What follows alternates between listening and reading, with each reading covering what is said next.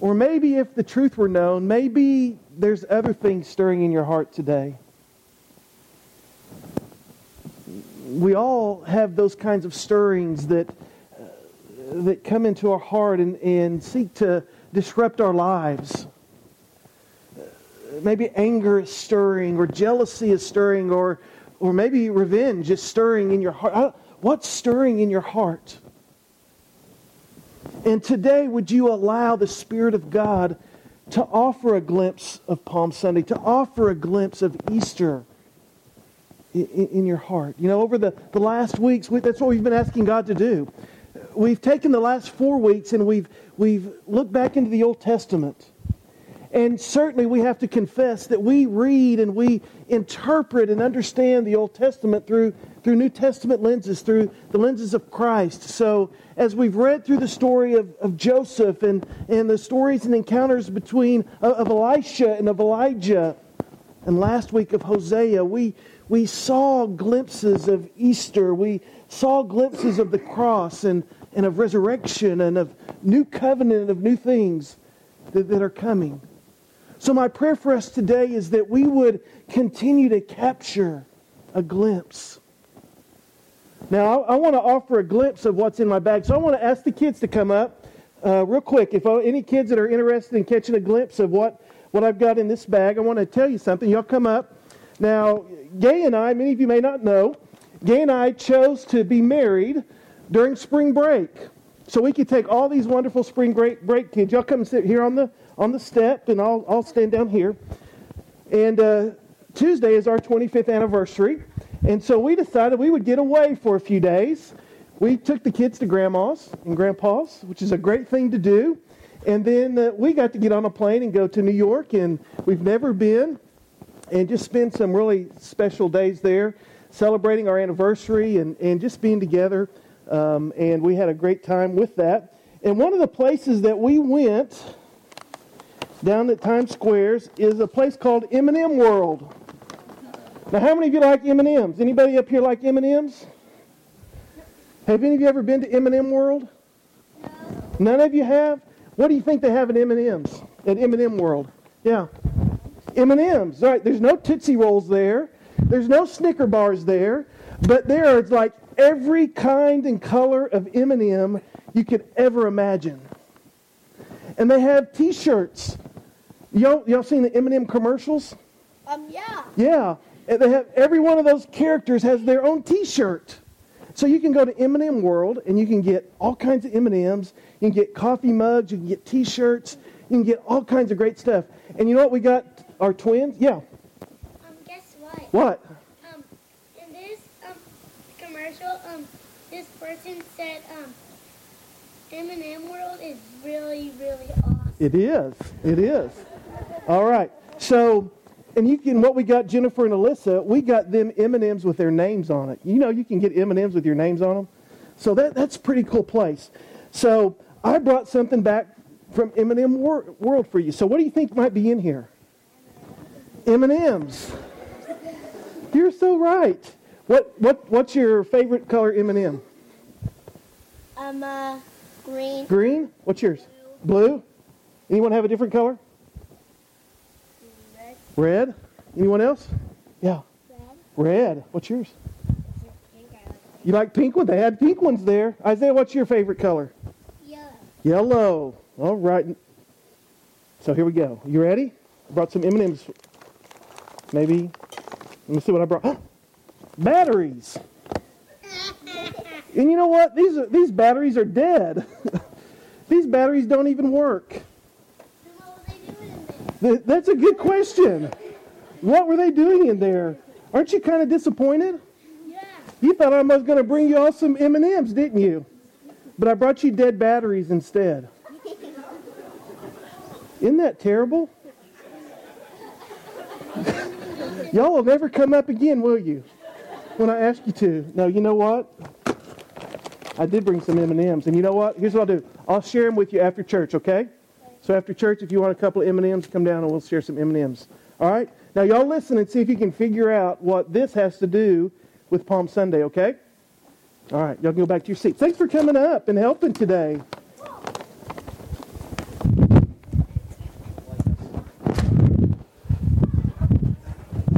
So here we go.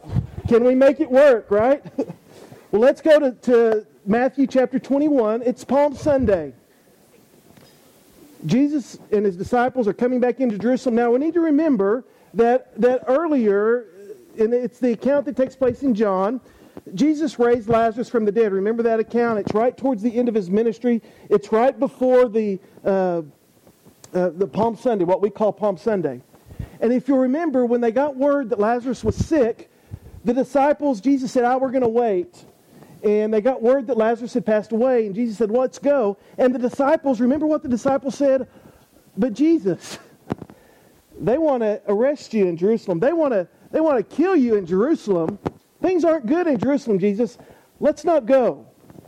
But Jesus said, no, we need to go. We need to go and tend to Lazarus and be there. And here's what what Thomas said when Jesus was determined to go to Jerusalem. He said, let us also go, the disciples, let us go, guys, so that we too can die with Jesus. So going to Jerusalem, you can see some of the anxiety and even fear that the disciples would have had. And yet Jesus was determined to go into Jerusalem on the Sunday before Passover. And if you remember, during those huge feasts, and Passover was the big feast, during those feasts, thousands of people, Jews, would make their pilgrimage into Jerusalem. So you can just imagine that on that Sunday before, that people were beginning to show up. And there was beginning to be a crowd, and things were beginning to stir in Jerusalem in preparation for Passover. And Jesus says, let's go. And he'd arranged some interesting things to take place. He arranged for a donkey to be provided for him to ride into town. Now, why would Jesus come in on a donkey? So a horse would have been a lot better, right? A chariot would have been better. But Jesus said, no, go, there's a horse that's ready for me. Why a horse? Why a donkey? Well, because the Scripture prophesies in Zechariah 9:9 that the Messiah would come into Jerusalem on a donkey. And so, in a very public way, Jesus is announcing, proclaiming that he's the Messiah. And so on this Palm Sunday, he's making this declaration by coming in on this donkey that he's Messiah. And then something crazy began to happen. As people saw him coming in, as some of the folks knew who he was, they began laying their palm branches down in front of him. It's kind of like the red carpet treatment for us, right? If there's a special event or something really significant is going on and there's some honored guests, then you'd roll out the red carpet for them, right? And so it's the same kind of a deal as Jesus begins coming into Jerusalem on the donkey, and people get wind of it, and they begin to take their palm branches and begin to put them on the ground in front of Jesus and wave them in the air. Now the palm branches were a symbol of rejoicing. They were a symbol of God's goodness. They were a symbol of victory and of peace. They would wave palm branches and put palm branches before folks like a king coming home from a victorious battle. Like an athlete who had gone off and won competition and won the wreath or the gold medal. And so this was a way that people were honored and that victory was symbolized.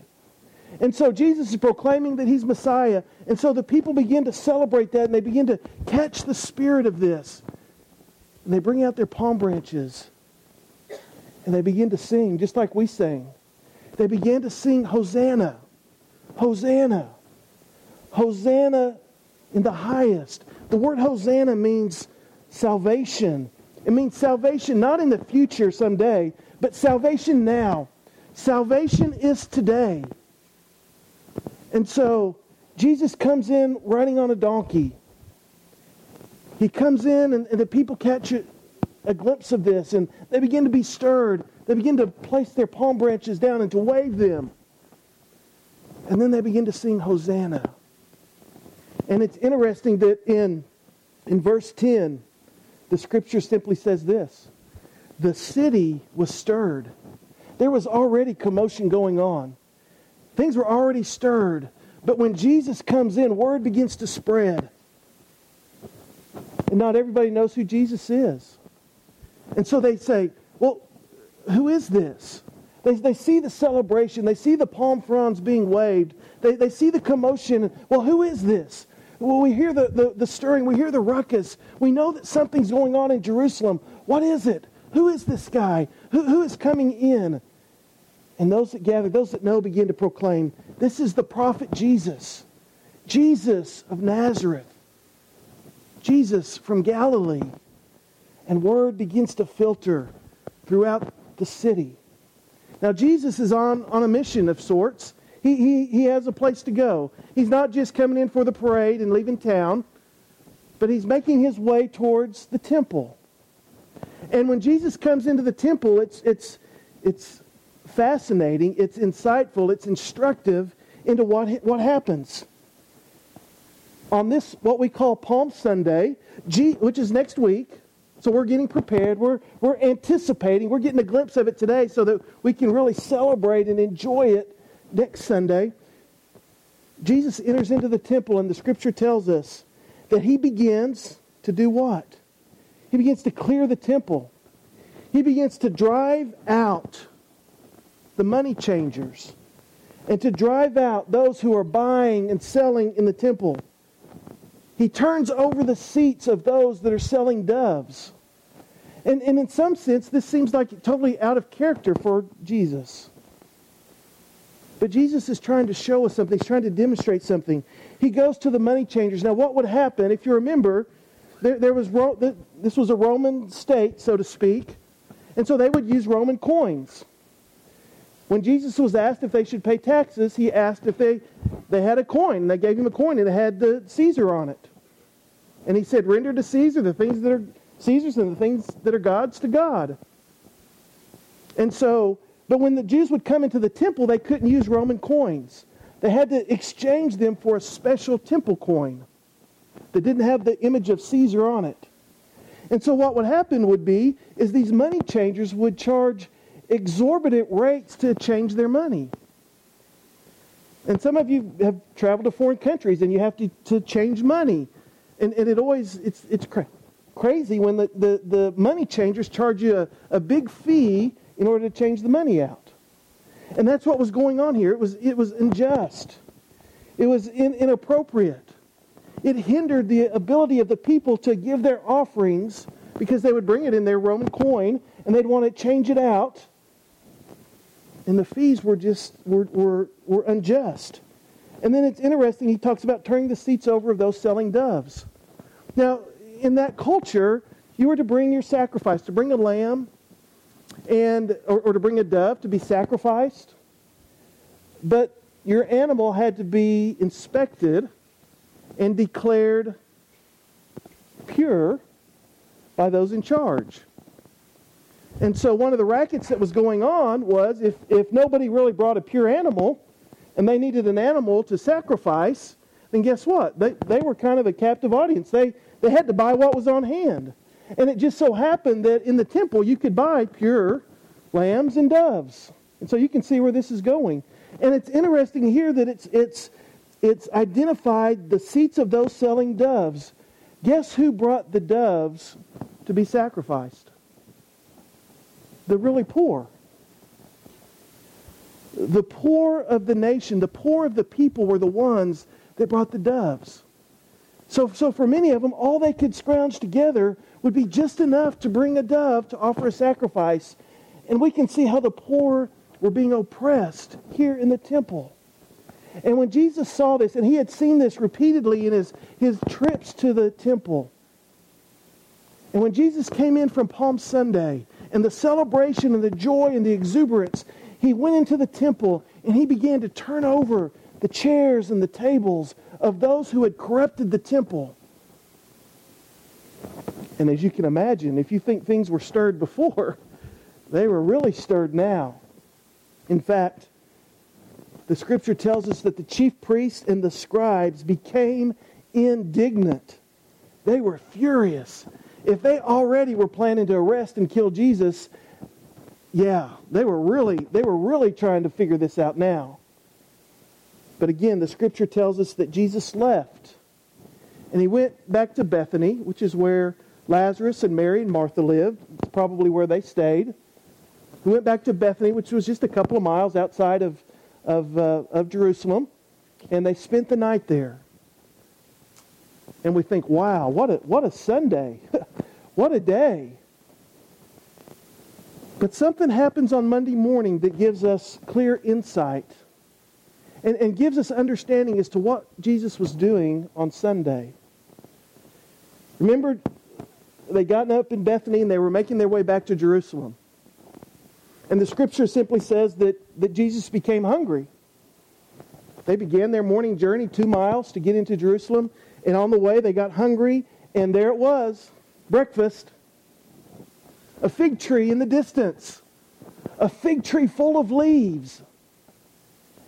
Jesus is a smart guy, right? Hey, there's probably some figs on that tree because it's in full bloom. The leaves are there, and you know it's got to be full of figs. And so Jesus and his disciples make their way to the fig tree, only to discover what? That the fig tree didn't have any fruit.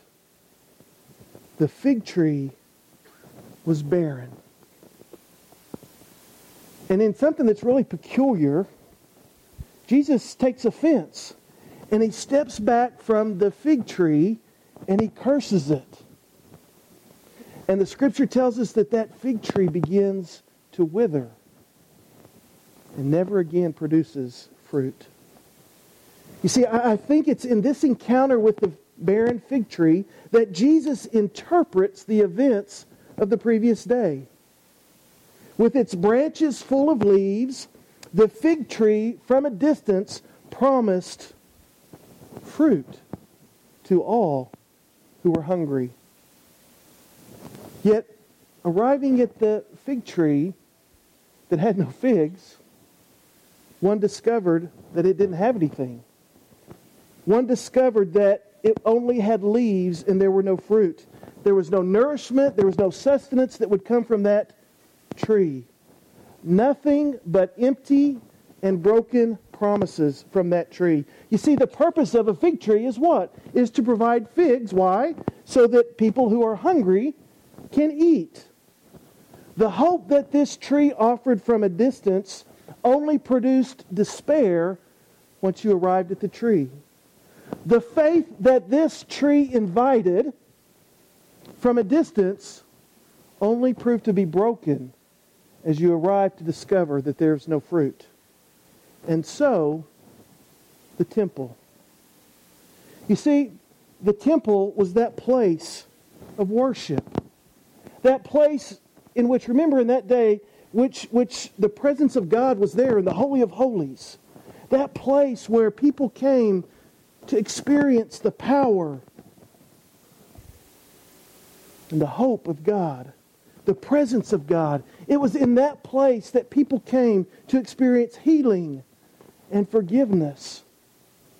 And so the temple was this beautiful, magnificent place that invited all sojourners, all pilgrims, all those who were hurting, all those who were in need, all those who wanted to experience and encounter God. The temple from a distance was that place that invited all the people to come and to experience this. Yet on the inside of the temple, nothing was found except for greed and corruption, except for discrimination and favoritism and privilege. The temple had become a place of pride-filled religion. On the outside, the temple was full of leaves. On the outside, the temple invited all to draw near to God, to be in His presence, to experience healing and salvation. And so the people came. They came to the temple. They came for the Passover. They came for the sacrifices. They came for the feasts and the festivals. Yet, the broken still left broken. The hopeful left hopeless. The poor left poor. The blind left blind. The lame left lame. You see, the leaves of the temple were in full bloom, but there was no fruit. And so you might ask, well, what is the fruit of the temple? In this story in Matthew 21, we discover what part of that fruit is. Jesus says this is to be a house of prayer. Well, one of the fruits of the temple, one of the fruits of places of worship is to be a house of prayer. But also, notice what Jesus does as he offers us a glimpse of Easter Sunday in verse 14. After he cleared the temple, I skipped this part on purpose earlier. After he cleared the temple, after he stirred things up, after he ran out the money changers and the dove sellers, guess what Jesus did? He went over, and verse 14 tells us that the blind and the lame came to him, and they were healed. Isn't that what's supposed to take place at the temple? And Jesus gives us a picture of this. The temple is not to be a place of corruption, of greed, of privilege and of discrimination. The temple is to be a place where the poor and the lame and the blind, where they come and where they're received and where they experience healing. And Jesus offers us this picture of the kingdom and of what the true temple is to look like. And verse 15 says, "But the chief priests and the scribes became indignant." They became indignant when they saw the wonderful things he was doing. Jesus is healing the poor, healing the sick and the blind. And the religious leaders are over in the corner, and they're angry and they're furious because the people came to the temple and actually received what they were supposed to. Psalm 1, verse 3 says this: "The righteous man," the righteous woman as well, "will be like a tree firmly planted by streams of water, which yields its fruit in its season, and its leaf does not wither. And in whatever he does, whatever she does, they prosper." You see, this picture of the temple as being a place of fruit is pretty consistent throughout the Scriptures. And the Scripture envisions the righteous man, the place where God is, the temple, the people of God, as being that place that's planted, its roots are firm, there's water, the living water nourishes the roots. And guess what? Oh, this plant, this tree is beautiful. It has beautiful leaves. But more so than that, the Scripture says it yields its fruit in season. The righteous, the people of God, are that place where there is always fruit. Whatever season that it is the appropriate fruit. So what that means, if it's a season of anger, guess what? There's an appropriate fruit of God that should come out of that season. And the Scripture tells us that if we're planted, if we're righteous, if we're that people of God that we're called to be, that the tree will know the fruit to bear. I think Paul gives us a little bit more idea of what this fruit is in Galatians 5 when he says, "The fruit of the Spirit is love and joy and peace and patience and kindness and goodness and faithfulness and gentleness and self-control." This is the fruit that the people of God are to bear in all seasons. So that when we come against hate and prejudice, we respond with love. That's the proper fruit for that season. When we come against anger, maybe the proper fruit for that season is self-control. Because the Scripture affirms anger. It just says, be angry, but do not sin. So what is the fruit that you're bearing today? What is the fruit of our church? Are we bearing fruit? Are we bearing the fruit of the Spirit? Or are we a tree that simply has lots of leaves without any fruit? You see, as I look around, I see a lot of leaves in our midst. But the real question is, what kind of fruit are we producing? Are we maximizing as a church, as individuals? Are we maximizing our fruit, or are we just getting by? Is the harvest plentiful, or is the harvest just barely enough? Do those who join us for worship, for Bible study, for fellowship, do they leave hungry still? Or do they leave filled with a fresh taste of the Spirit of God? Do those that we reach out to minister to, do they experience genuine love and kindness and patience and gentleness? Or do they leave disappointed and still despairing? You see, the question for us, as we understand what Jesus was doing on Palm Sunday, the question for us is, are we a fruit-bearing church, or are we just a leaf-bearing church? Are we a house of prayer? Do we even know what that would look like? What would it look like if we were that house of prayer? You see, a lack of prayer and a lack of healing and addressing the needs of the poor and the hurting, this is what Jesus condemned the temple of his day for. So how would Jesus find us today? I can't help but believe this is a timely message for all of us. A timely message for those of us in the Norman community. A community which is, on this day, struggling with racism and discrimination. Struggling with issues of sexuality. Struggling with issues of violence and of abuse. Is the community around us, is it looking to the churches? And what do they see when they look to the churches? Do they see barren trees with not even leaves on them? Those are dead trees. There's nothing there that can help us. Or do they see trees with lots of leaves and, there's lots of activities and there's lots of things going on there. But when they show up, there's really no fruit. There's no nourishment. There's nothing that can really help sustain them. Or are the churches in our community, are we those fruit-bearing trees that offer healing and nourishment and strength? Do people come to us and want to hear what we have to say about truth and what we have to say about justice, but to say those words in a context of love and of kindness and of patience? Do we stand for justice and condemnation, or do we stand for justice with redemption and reconciliation? Are we a house of prayer and healing for the poor, the powerless, the sick, the hurting, and the lost? What fruit are we producing today? What fruit are you producing today?